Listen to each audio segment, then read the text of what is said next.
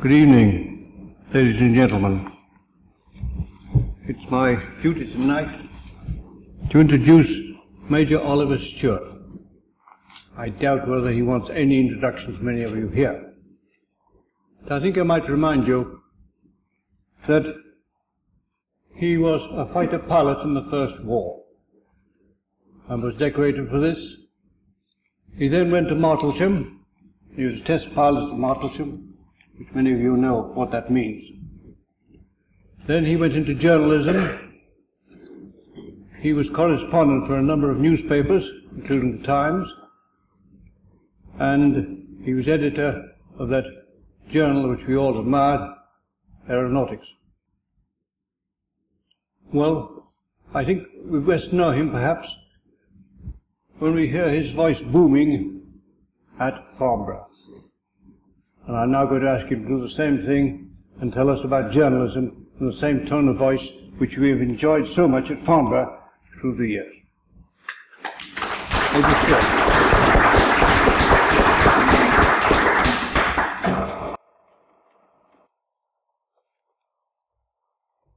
Mr. Chairman, ladies and gentlemen, the last issue of the monthly magazine Aeronautics appeared a few days ago.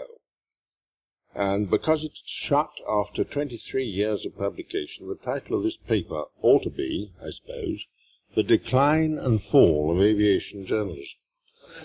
We come to bury aviation journalism, not to praise it. No, the fact is that we come to bury a certain kind of aviation journalism and to take a glance at another kind that may prevail in the future.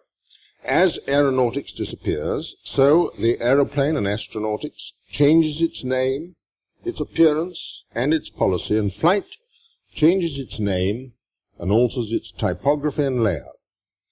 Aviation, as such, loses its grip of the national daily and Sunday newspapers. A French publisher of some of the best-known French aeronautical papers enters the British market with an English edition of Aviation and Space magazine. After at least 40 years of stability, aviation journalism is undergoing radical changes. Those changes synchronize with changes in the structure both of the aircraft industry and of the publishing industry. Today in Britain, bigness is worshipped as the only god. Successive ministers, each one more immune from aeronautical enthusiasm than his predecessor, and each one driven forward by an implacable civil servant, have glued together many small aircraft firms to make 2 or 3 big ones. And because these groups are big, the government and many other people think they must be good. In the same way, publishers tend to believe that bigness is best. The formerly independent publications have been merged and merged until they squeak. And now the results of the merging begin to appear. In essence, they are the same for the publishing industry as for the aircraft industry. A diminution of interest in the article produced. When Stanley Spooner and C.G. Gray were in charge of flight and of the aeroplane, they were both passionately interested in writing on aviation. Their papers reflected their interest. Today, those publications are still edited by people who are interested in aviation, but they're owned by people who are interested in other matters. The giant publishing concern is an agglomeration of financial, not journalistic units. And the giant aircraft constructing concern is an agglomeration of financial, not aeronautical units. It's finance that makes the world go round. Most newspapers and periodicals and most aircraft are counters used by financiers in a mysterious game. They shift them round, take them over, merge them, buy and sell them, throw them away without knowing anything about them. The supreme heads of the publishing and aircraft constructing industries would be hard put to it to notice the difference if you substituted frozen fish for newspapers and old boots for aeroplanes. The article produced has become a symbol without intrinsic value. There's a real possibility that an aviation paper like Flight International or the Aeroplane and Commercial Aviation News, may one day be taken over in error by an aircraft group like Hawker Siddeley, and an aircraft firm like A.V. Rowe or Vickers may one day find itself within the Daily Mirror group of publications. It's happening already. Those who sail in the Solent often see coastal trading ships ploughing through the water with on their sides the words British Road Services. And the men who climb the rigging in the ferry boats wear jerseys with the words British Railways. The point to be seized, because it has such a profound effect on the tenor of aviation journalism, is that financial viability is now associated with bigness and dissociated from the product itself. Whether the product's a ship or train or car or aeroplane or newspaper doesn't matter. And now that the aircraft industry has become almost as big as it can become within Britain, the politicians are rushing around Europe trying to merge it with foreign aviation industries. When they've done that, the British industry will attain that nirvana, visualized by Mr. Duncan Sands and his advisors, when it will be able to export back to itself. Aviation journalism came into existence and thrived and became powerful, prosperous, before the cult of bigness began. It depended then for its success on its grip on the reader. If the aeroplane and flight are compared at the time when they were in competition, they are seen to have canvassed their readers with two different methods. The aeroplane by opinion and comment, flight by facts and figures. They had this clear differentiation. Flight for the facts, the aeroplane for what Charles Grey had to say about it. Charles Grey was cantankerous, opinionated, changeable, long-winded, bombastic, mannered, petty, snobbish, and usually wrong, but he was readable. From a literary point of view, his style was poor. He disliked the personal pronoun, and refused to use I or the editorial we, preferring one. And as there was always a great deal of Charles Grey in everything he wrote, the ones were multiplied until they reached the millions. But his style did convey his zeal for aviation. It did enable him to be exceedingly rude to people he believed were acting against aviation's interests, and to put over the jokes he collected so industriously. And it brought him readers, not only in the United Kingdom, but all over the world.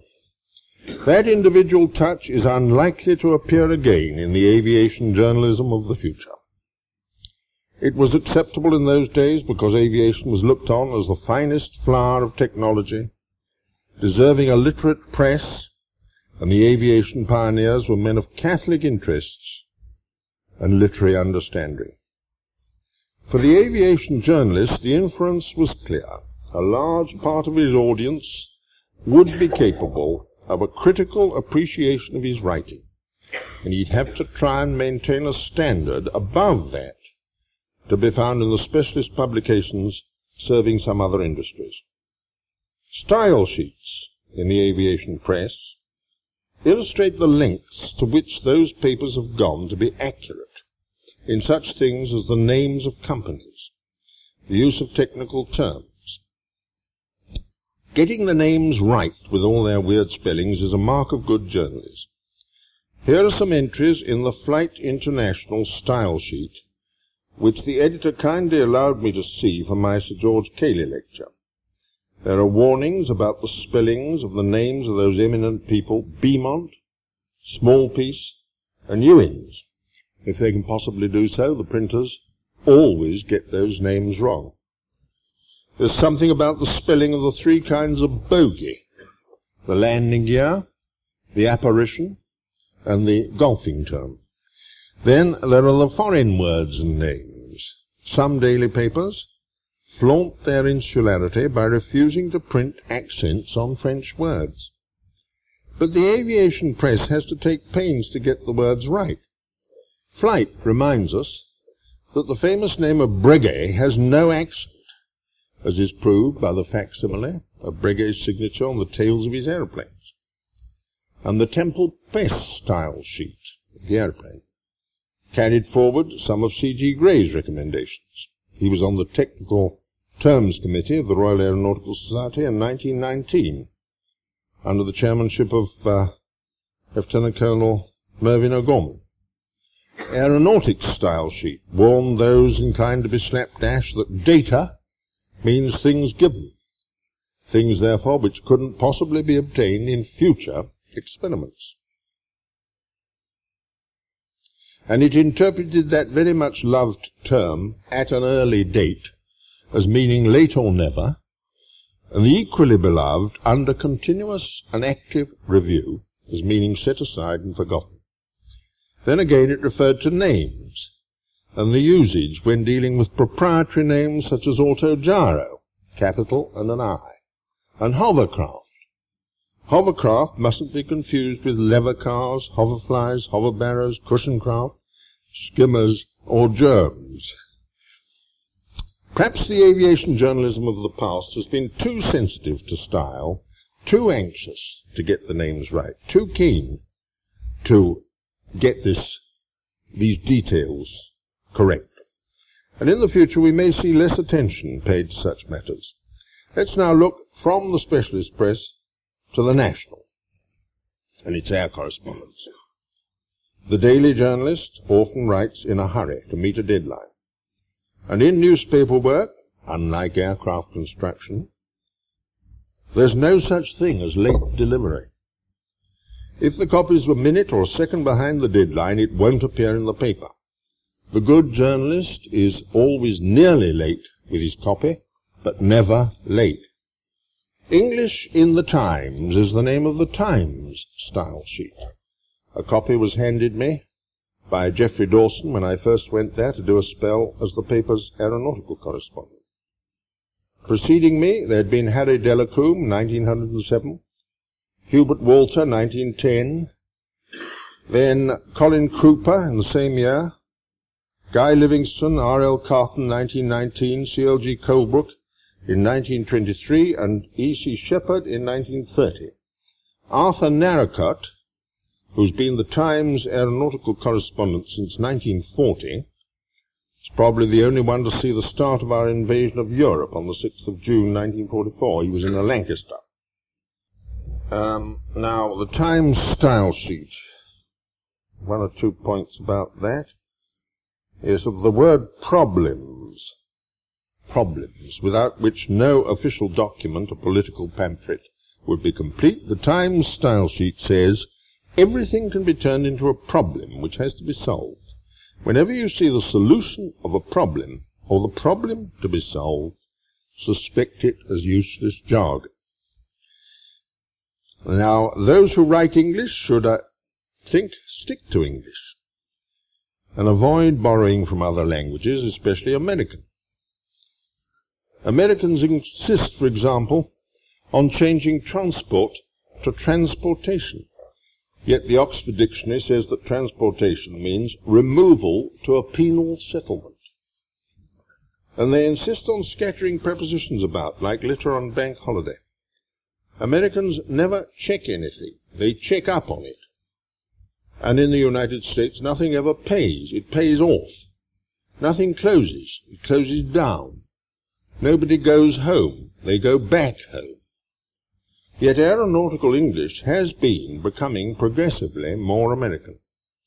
It's one of the most immediately noticeable changes, and it's an unwanted change. Abbreviation is another curse of aviation journalism, which has been spreading. The new words formed of capital letters, the acronyms, are everywhere. The International Civil Aviation Organization's lexicon devotes 10 pages of small type to them, and in the next edition it looks as if it will have to devote 20. They open the way for every kind of misunderstanding. In his Dictionary of Abbreviations, Eric Partridge lists 8 different meanings for the abbreviation D, the capital letter, and 10 for the abbreviation D, the lowercase letter. And there are 15 different ways of abbreviating the words Royal Air Force. The advice to those about to abbreviate should be the same as Mr. Punch's to those about to marry. Don't. The British standard glossaries are of use because whether they offer the best terms or not, they at least offer the possibility of consistency. British Standard 185 in 3 parts is the glossary of aeronautical terms.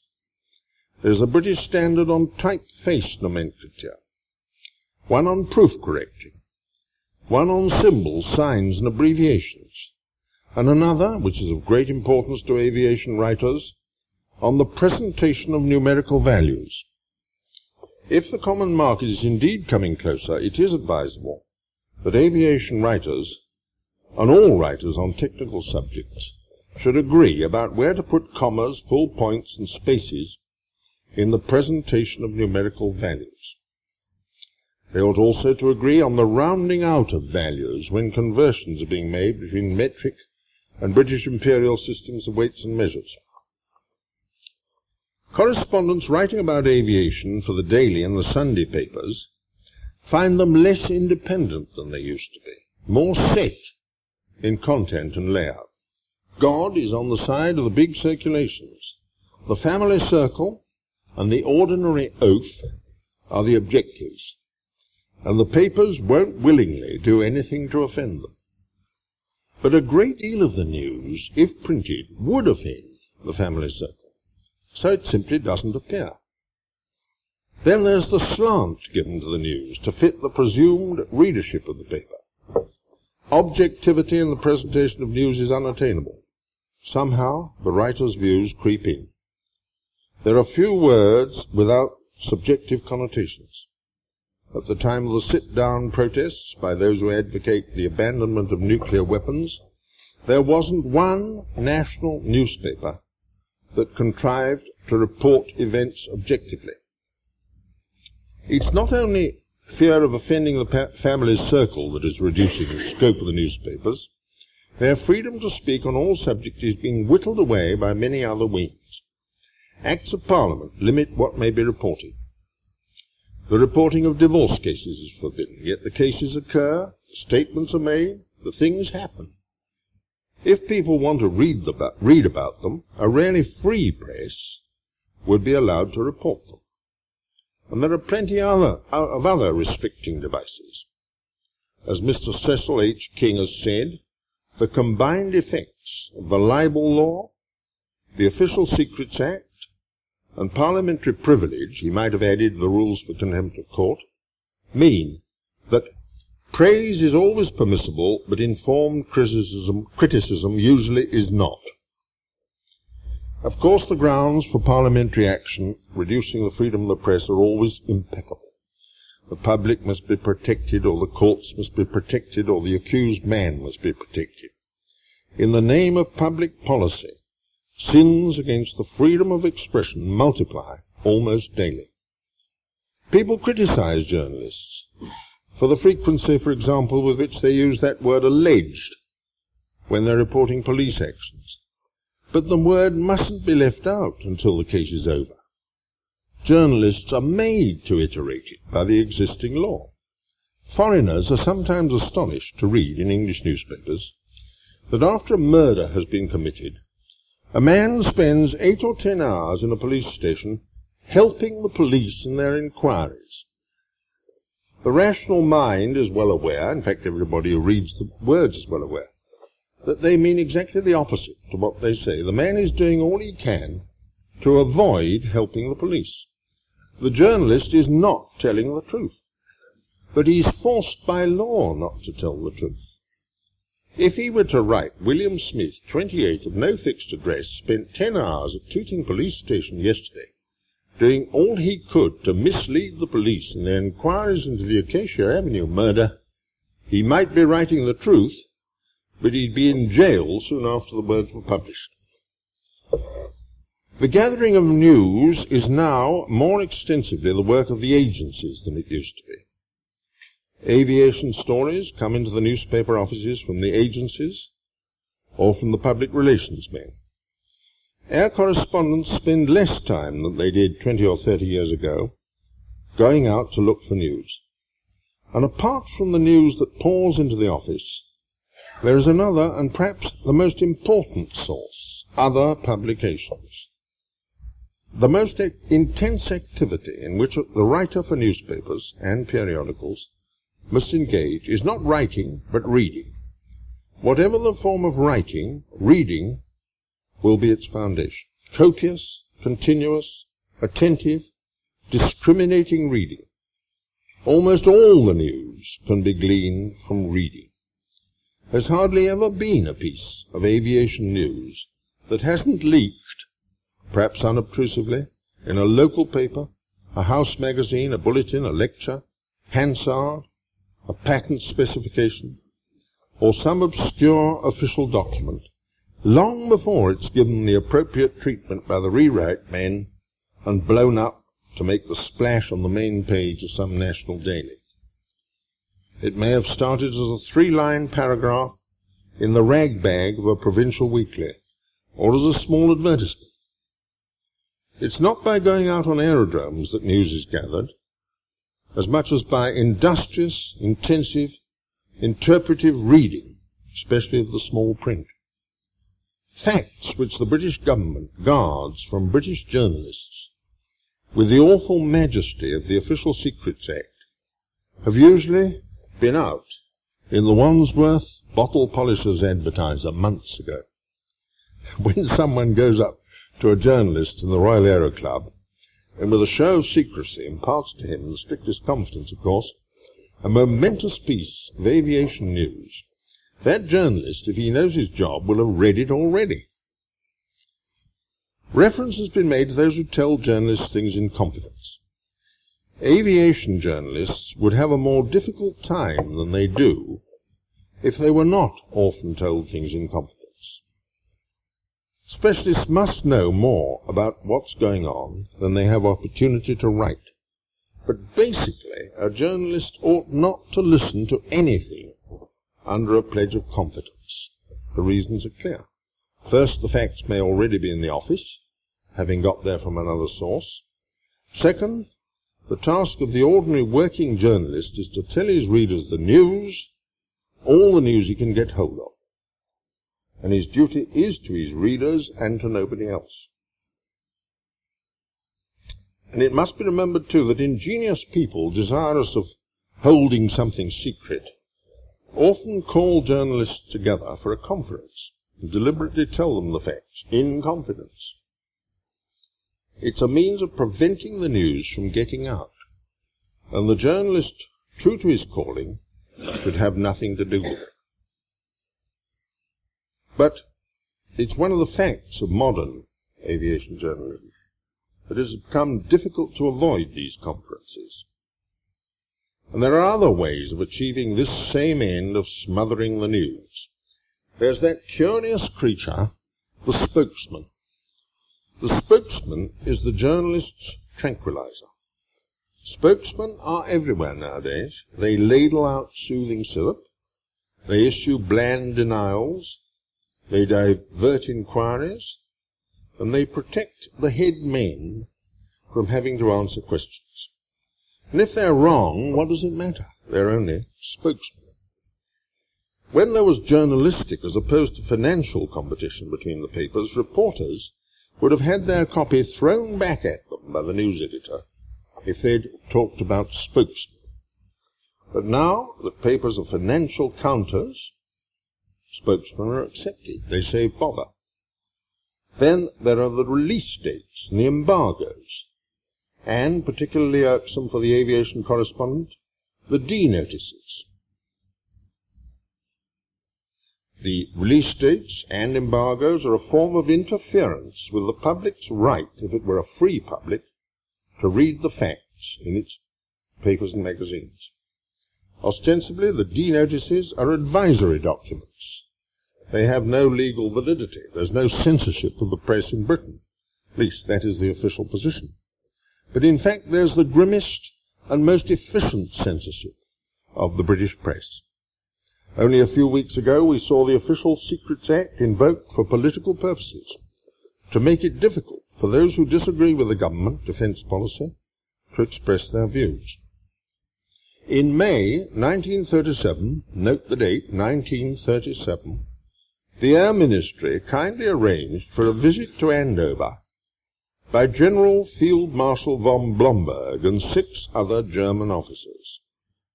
Half a dozen of the Royal Air Force's secret aircraft were drawn up for inspection. The distinguished German visitors did inspect. They sat in the cockpits. They examined the instruments and controls and had all their questions answered by obliging Royal Air Force officers. But the British aviation correspondents who were there were not allowed even to look into the cockpits. The government trusted the Germans, who were shortly to try to annihilate us, but not British journalists. And they have the same attitude today. The national interest is invoked to justify stopping people from getting the news. Governments take it to mean not only national security, but also national morality or prudery, according to the way you look at it. Our aged lawgivers don't like newspaper readers being given the facts, because they don't think the facts are good for them.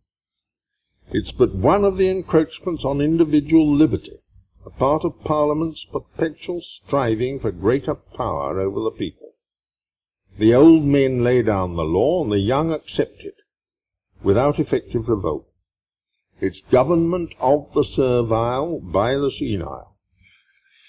Or should we say government without the people, against the people, and despite of the people. And the press, which ought to fight it all along the line, accepts it. Another factor in determining the shape of our newspapers and periodicals is the advertiser. The advertiser's influence has been adversely criticized, yet, except in special circumstances, it has been beneficial. Few believe the lurid stories about advertisers putting pressure on editors.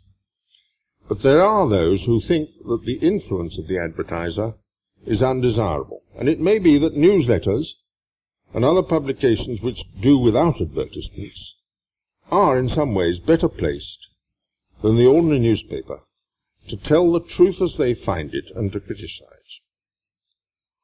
In aviation, certain newsletters have achieved financial success and have achieved influence, partly because they've rejected advertisements. Aviation Studies is one such. It undertakes research contracts and regularly publishes reports which speak out on many matters, perhaps more fearlessly than do other aviation writings. But there's another side. The aviation press is avowedly there to help aviation, and the British press to help British aviation. There's little room for conflict between advertisers who support a paper which is supporting what they themselves support. The aviation press has been firmly supported by the British aviation industry. It's been supported from the beginning until today. But now there is, as there must be, a diminution in the strength of that support. There's one form of advertising which doesn't do much credit either to the papers carrying it or to the advertisers, and that is the special supplement. They're really paid for puffs in a way, yet large numbers of otherwise highly moral newspapers do carry these supplements. And it's a perpetual source of astonishment to the true newspaper man that advertisers, so critical in other ways, should be the dupes of supplement canvassing. British aviation has been lucky in having one or two people who've never been under restraint from advertisers or from any other silencing influences. Lord Brabazon's one. It's doubtful whether any newspaper or periodical would have had the courage to initiate the campaign in favour of the use of kerosene in turbine engines in preference to petrol. For a journalist, the subject bristled with danger, and when Lord Brabazon started that campaign, there was a moment of stunned silence in the press, before the papers realized that the law of libel couldn't get them, provided they saw to it that the whole responsibility for the criticism fell on Lord Brabazon.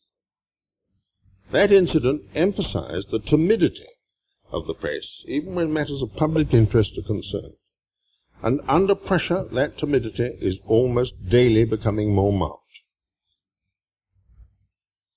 And I think it must increase also as the proprietor of the publication becomes further divorced from those who write it. In Northcliffe's day, the proprietor watched every line that appeared in his paper, and any working journalist who had done anything outstandingly good or outstandingly bad would hear directly from the chief, as they called him, before lunchtime. Harry Harper used to be eloquent about the chief's comments on his treatment of aviation news. For after all, it was Northcliffe who gave aviation journalism its primary impetus. Today, Beaverbrook is the only remaining proprietor who takes a direct and daily interest in the work of the journalists on his papers. He's one of the dying race of newspaper men who own newspapers. And whatever his critics may say, those journalists who have worked for him, almost without exception, and regardless of whether they approve of his policies or not, have obtained professional satisfaction from their jobs. The attempt has been made in the big groups to substitute group editorial directors for proprietors, but this doesn't appear to work. Whereas a writer will take praise or blame from a Northcliffe or a Beaverbrook, he tends to bridle when some brother journalist dishes it out. Today, the heads of the big groups of producers speak with authority not on journalism, or editing, or writing, or illustrating, but on finance. If a young man has an ambition to become a great newspaper proprietor, he should study not the newspapers, but accountancy. If he has an ambition to become a great aircraft manufacturer, he should study not aircraft, but accountancy. It's no longer worth studying the thing produced. Don't put your daughter into journalism, Mrs. Wellington. Put her into accountancy. Perhaps in a few papers the air correspondent is still expected to be ready to turn his hand to different jobs. News reporting, book reviewing, preparation of items for the graveyard, dramatic criticism, and so on. And in any of them he strives for a style which not only fulfills the style requirements which have been discussed, but also the style strictly in the character of the particular paper. If the aeronautical correspondent of the Times were to be asked to produce a leader for that great paper, and it has happened, he must drench his style in Times. He must avoid enthusiasm for a cause and sit on the fence, churning out those rolling cadences and conjuring up an atmosphere of lofty, judicial impartiality backed by massive learning. Times leading articles are predictable, and the one discussing the Society of British Aircraft Constructors display at Farnborough next September will go like this. Visitors to the flying display and exhibition held by the Society of British Aircraft Constructors at Farnborough have an unrivalled opportunity for assessing the effects upon the industry of those general and particular steps taken by the government in the implementation of the policy of rationalization instituted by Mr. Duncan Sayers in 1957. On the one hand, there is the indisputable evidence of mounting productivity and of a continuously intensified pursuit of the essential export markets. On the other hand, there is a suggestion of a slight but perceptible retardation of the rate of technological progress, and this, it must be admitted, cannot but cause some anxiety because of its potential effects on the commercial viability of the products. Moreover, but now the Daily Express, of course, will write a different comment. That will be determinedly bright, snappy, didactic. Look up at the Farnborough skies. New British airplanes swoop and die. The world throngs to see them. In speed, economy, comfort, they are what the airlines want. Canada, Australia, New Zealand could use them. Will they buy them? No. Why? Because the government helps common market countries to outsell Britain. What is the remedy? Dismiss these guilty men. And of course the Daily Worker must press its politics all the time. So its leading article, I'm afraid, will contain references to the boss class with their champagne and cigars, sitting in the farm reviewing sites, enjoying the fruits of the sweated labour of the toiling masses. American influence is strong in journalism, and of course, of all American publications, Time has had the widest effects. Time and its many imitators use a mixture of odd facts slipped in the midst of dramatized, descriptive sentences, and they have rather quaint ideas about the English. We could take this out of next September's Time. Farnborough hotspot was New Delta, from Greek capital D, hypersonic fighter with souped-up DH Rolls jets. Rocket packs and afterburning gunned the flying blowtorch through Mark I to crack the air wide open close to the standees. Rather good show, what? Goofed the moustached Englishman as the plane circled. In 220 lush viewing stands, industry guest contacts gawped, guzzled 6,700 cold ducks, swilled 3,400 US gallons of choice French wines, burned up 2,600 prime cigars. Sated news hawks tottered to phones, to file rose-tinted beats for city editions. But tough US technical observers were sceptical. Their verdict: British show promise, but must get US know-how right now if they are to team in for first-flight airplanes.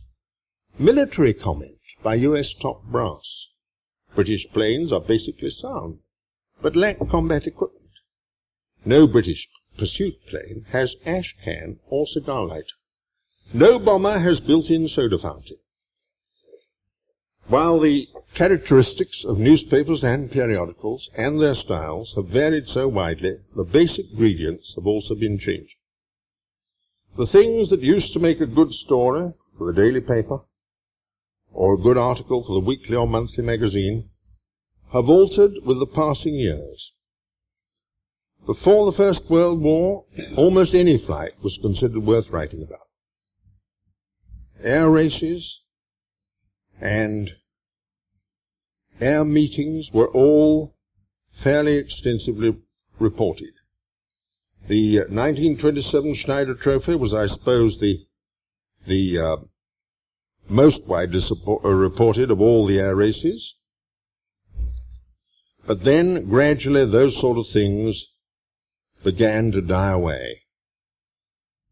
And there's been an enormous change. The King's Cup air race gets very little attention nowadays. Aerobatics contests get practically no mention. We've come a long way since that first band of national newspaper air correspondents used to spend their time tearing around the world reporting aviation events. Harry Harper, the Daily Mail; Charles Turner, Daily Telegraph; Edward Bowyer, the Daily News; Ronnie Walker, the Chronicle; Stubbs Walker, the Herald; Harold Pemberton of the Express; Colebrook of the Times; Frank Fisher of BUP, and myself of the Morning Post. If you turned up their splash stories now, I suppose they'd seem trivial in the face of more recent events. As for the future of the aviation press, it's fairly predictable. The aeroplane and commercial aviation news and Flight International are both in the Daily Mirror group of newspapers, where aeronautics was before it ceased publication. It's safe to say that the aeroplane and CAN and Flight International must diverge, for if they don't, they'd be competing for advertisement revenue. Then we have, of course, the highly regarded monthly publication Aircraft Engineering.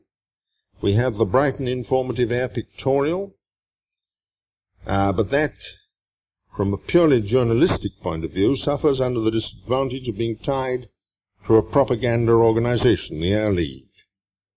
And that tie must, to some extent, define its policy.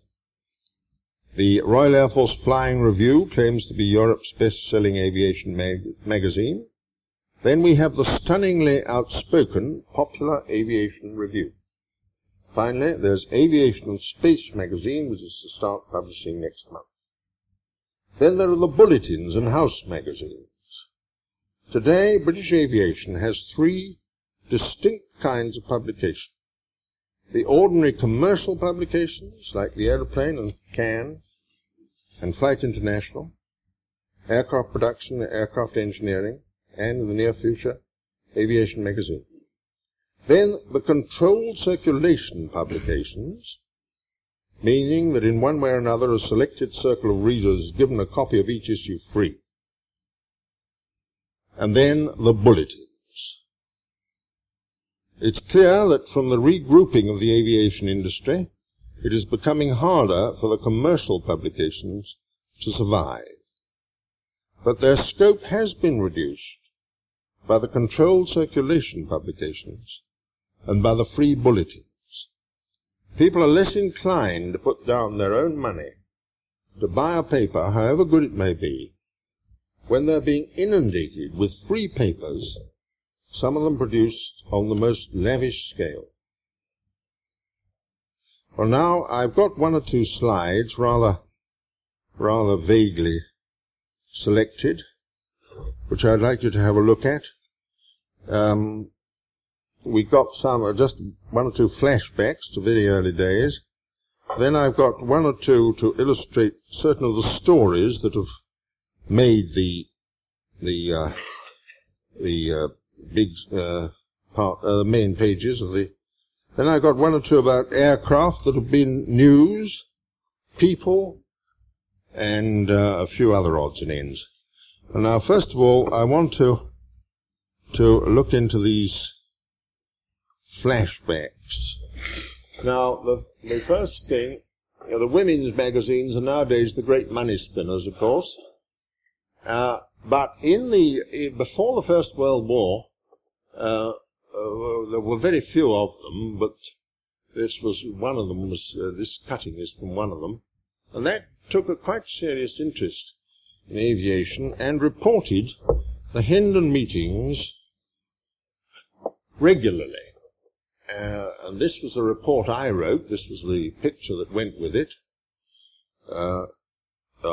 which appeared in this paper in 1914.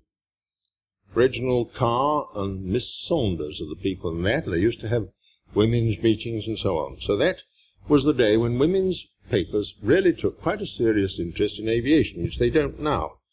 Now then, the next thing I'm going to show you is this is rather an interesting one, because this is the cover of Aeronautics, the original Aeronautics, on the date when I first wrote for it in 1921. And now we'll look at the Aeronautics cover as I recreated it in 1939. This one is 1961, but that is the form of the cover which I recreated in 1939. And every feature on that cover, it's not a simple design, it's all a worked out pattern with those rectangular patches carefully thought out to produce certain definite results. Well, now then, we were talking a moment ago about house magazines. It's another one that I started, I think one of the first house magazines, bulletins. This one is November 1928, and it's the Handy Page Bulletin. I think Handy Page was one of the first to start this bulletin business that has now grown to enormous dimensions. There's Squadron Leader England there, pointing up to the famous Handy Page slotted wing, and on the right here is Flight Lieutenant Webster, now Air Vice Marshal, S.N. Webster, who won the 1927 Schneider Trophy race. Well, now we're going to have a look at one or two of the things that have been stories. Now, Major Christopher Draper, started his passion for flying under bridges in 1915. And in October 1931, he warned me that he was going to fly under the Thames bridges, and I stationed myself, one of them, and wrote an enormous story for the Morning Post, which was headed, Mad Major Returns to Town. Well, that was only one. Then he went on doing it, and this particular picture shows him in 1953, and it has a journalistic interest because it was taken by a Daily Mirror photographer. The editor of the Mirror has kindly allowed me to show it to you, this picture. It's really quite a remarkable one because a photographer was in the clock tower, Big Ben clock tower, for quite a different purpose. I don't know what he was doing, taking pictures of the clock or something.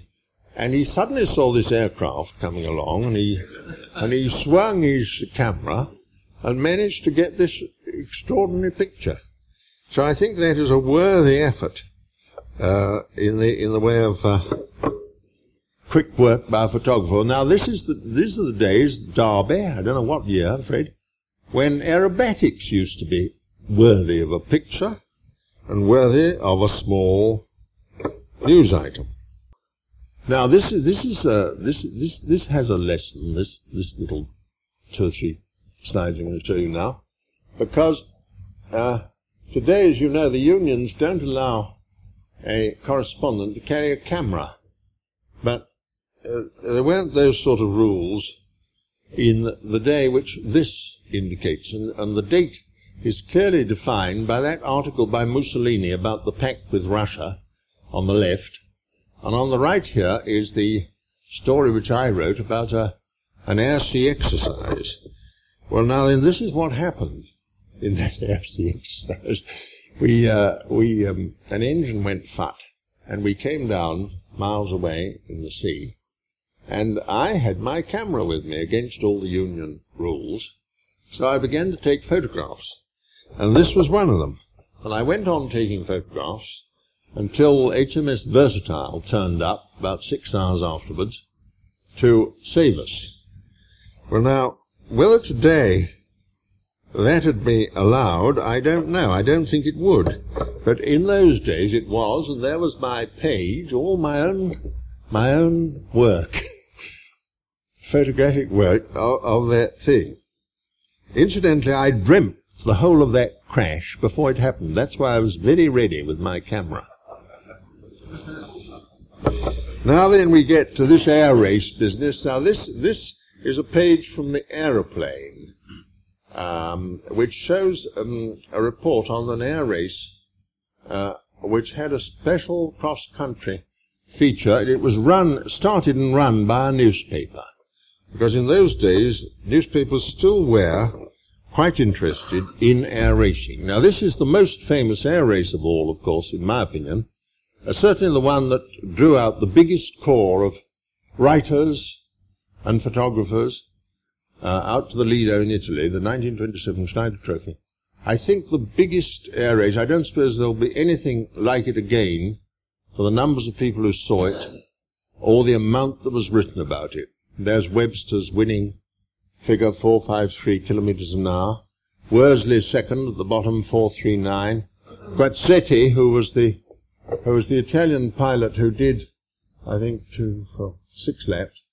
Bernardi, their most famous man, only managed to complete 1 lap. That was from the newspaper point of view, it was a terrific race. And there's a glimpse of the enormous crowds. The whole of the Lido was solid with people.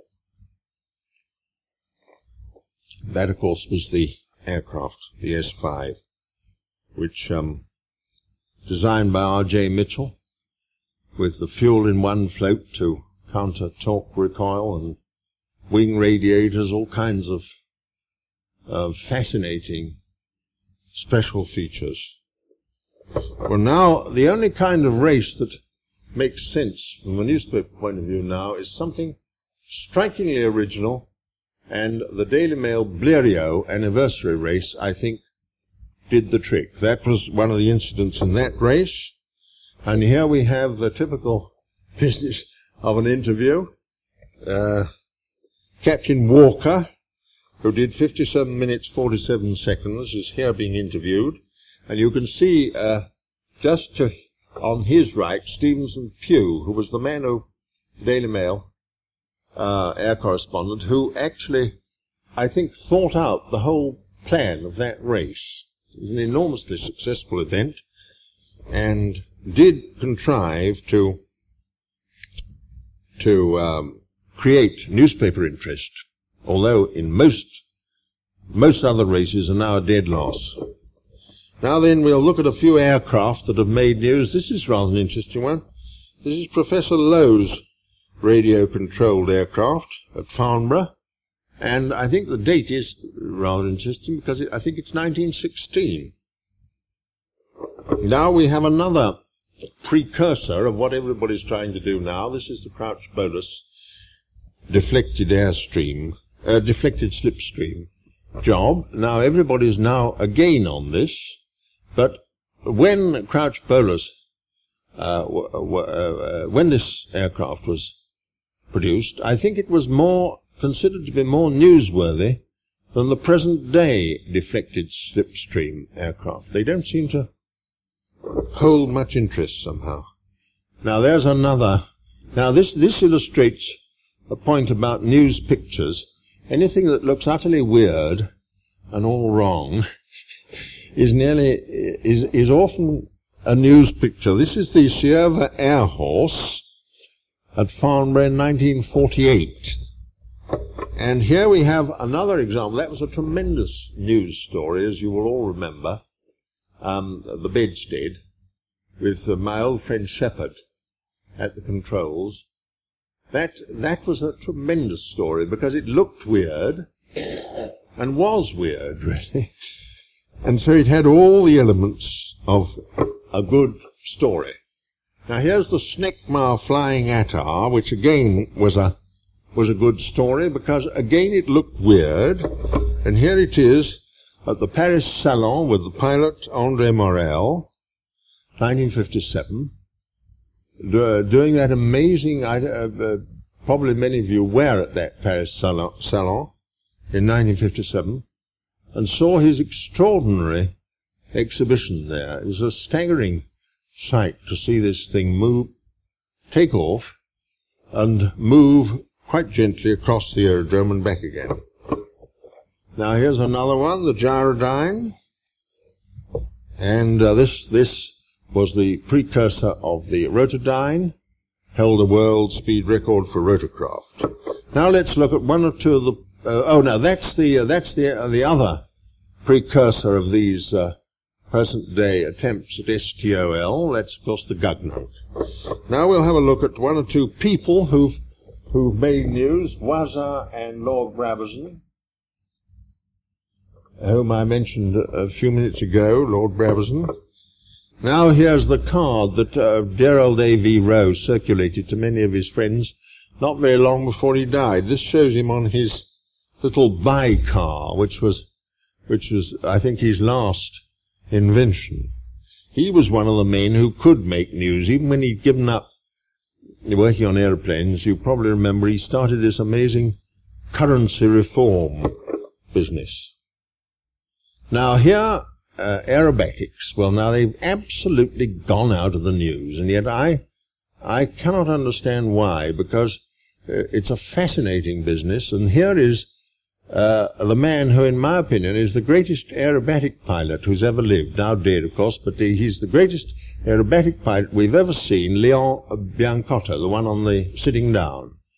On his left is Duke Dressler, who invented a means of writing down aerobatic maneuvers, which is still used. But I think it's the greatest pity that aerobatics seems to have completely dropped out of the newspapers. You get the most extraordinary performances put up, and nobody writes a line about them. Well, now then, just for one or two concluding things, editors, as you know, are always looking for brilliant people. And one of the most difficult kind of man to find is a good cartoonist. And when I was doing aeronautics, I was always looking for good cartoonists right from the beginning. And right at the start, I determined to get a man who I thought at that time, that's a long time ago, was a very great cartoonist. It was before radar, and I asked him first of all to do us a Christmas card. And this is what he did. It's Brockbank, who I think is one of the most brilliant cartoonists, and that was right at the beginning, And as you see, before radar, and now here's another cartoonist whom I introduced to the aviation world, who I think is again a brilliant man, and this is Bruce Angrave. We've just got one more of his. Well, there you are, ladies and gentlemen. That is the picture. I've tried to sum up for you what is happening in aviation journalism and tried to suggest where it may be going. Thank you very much.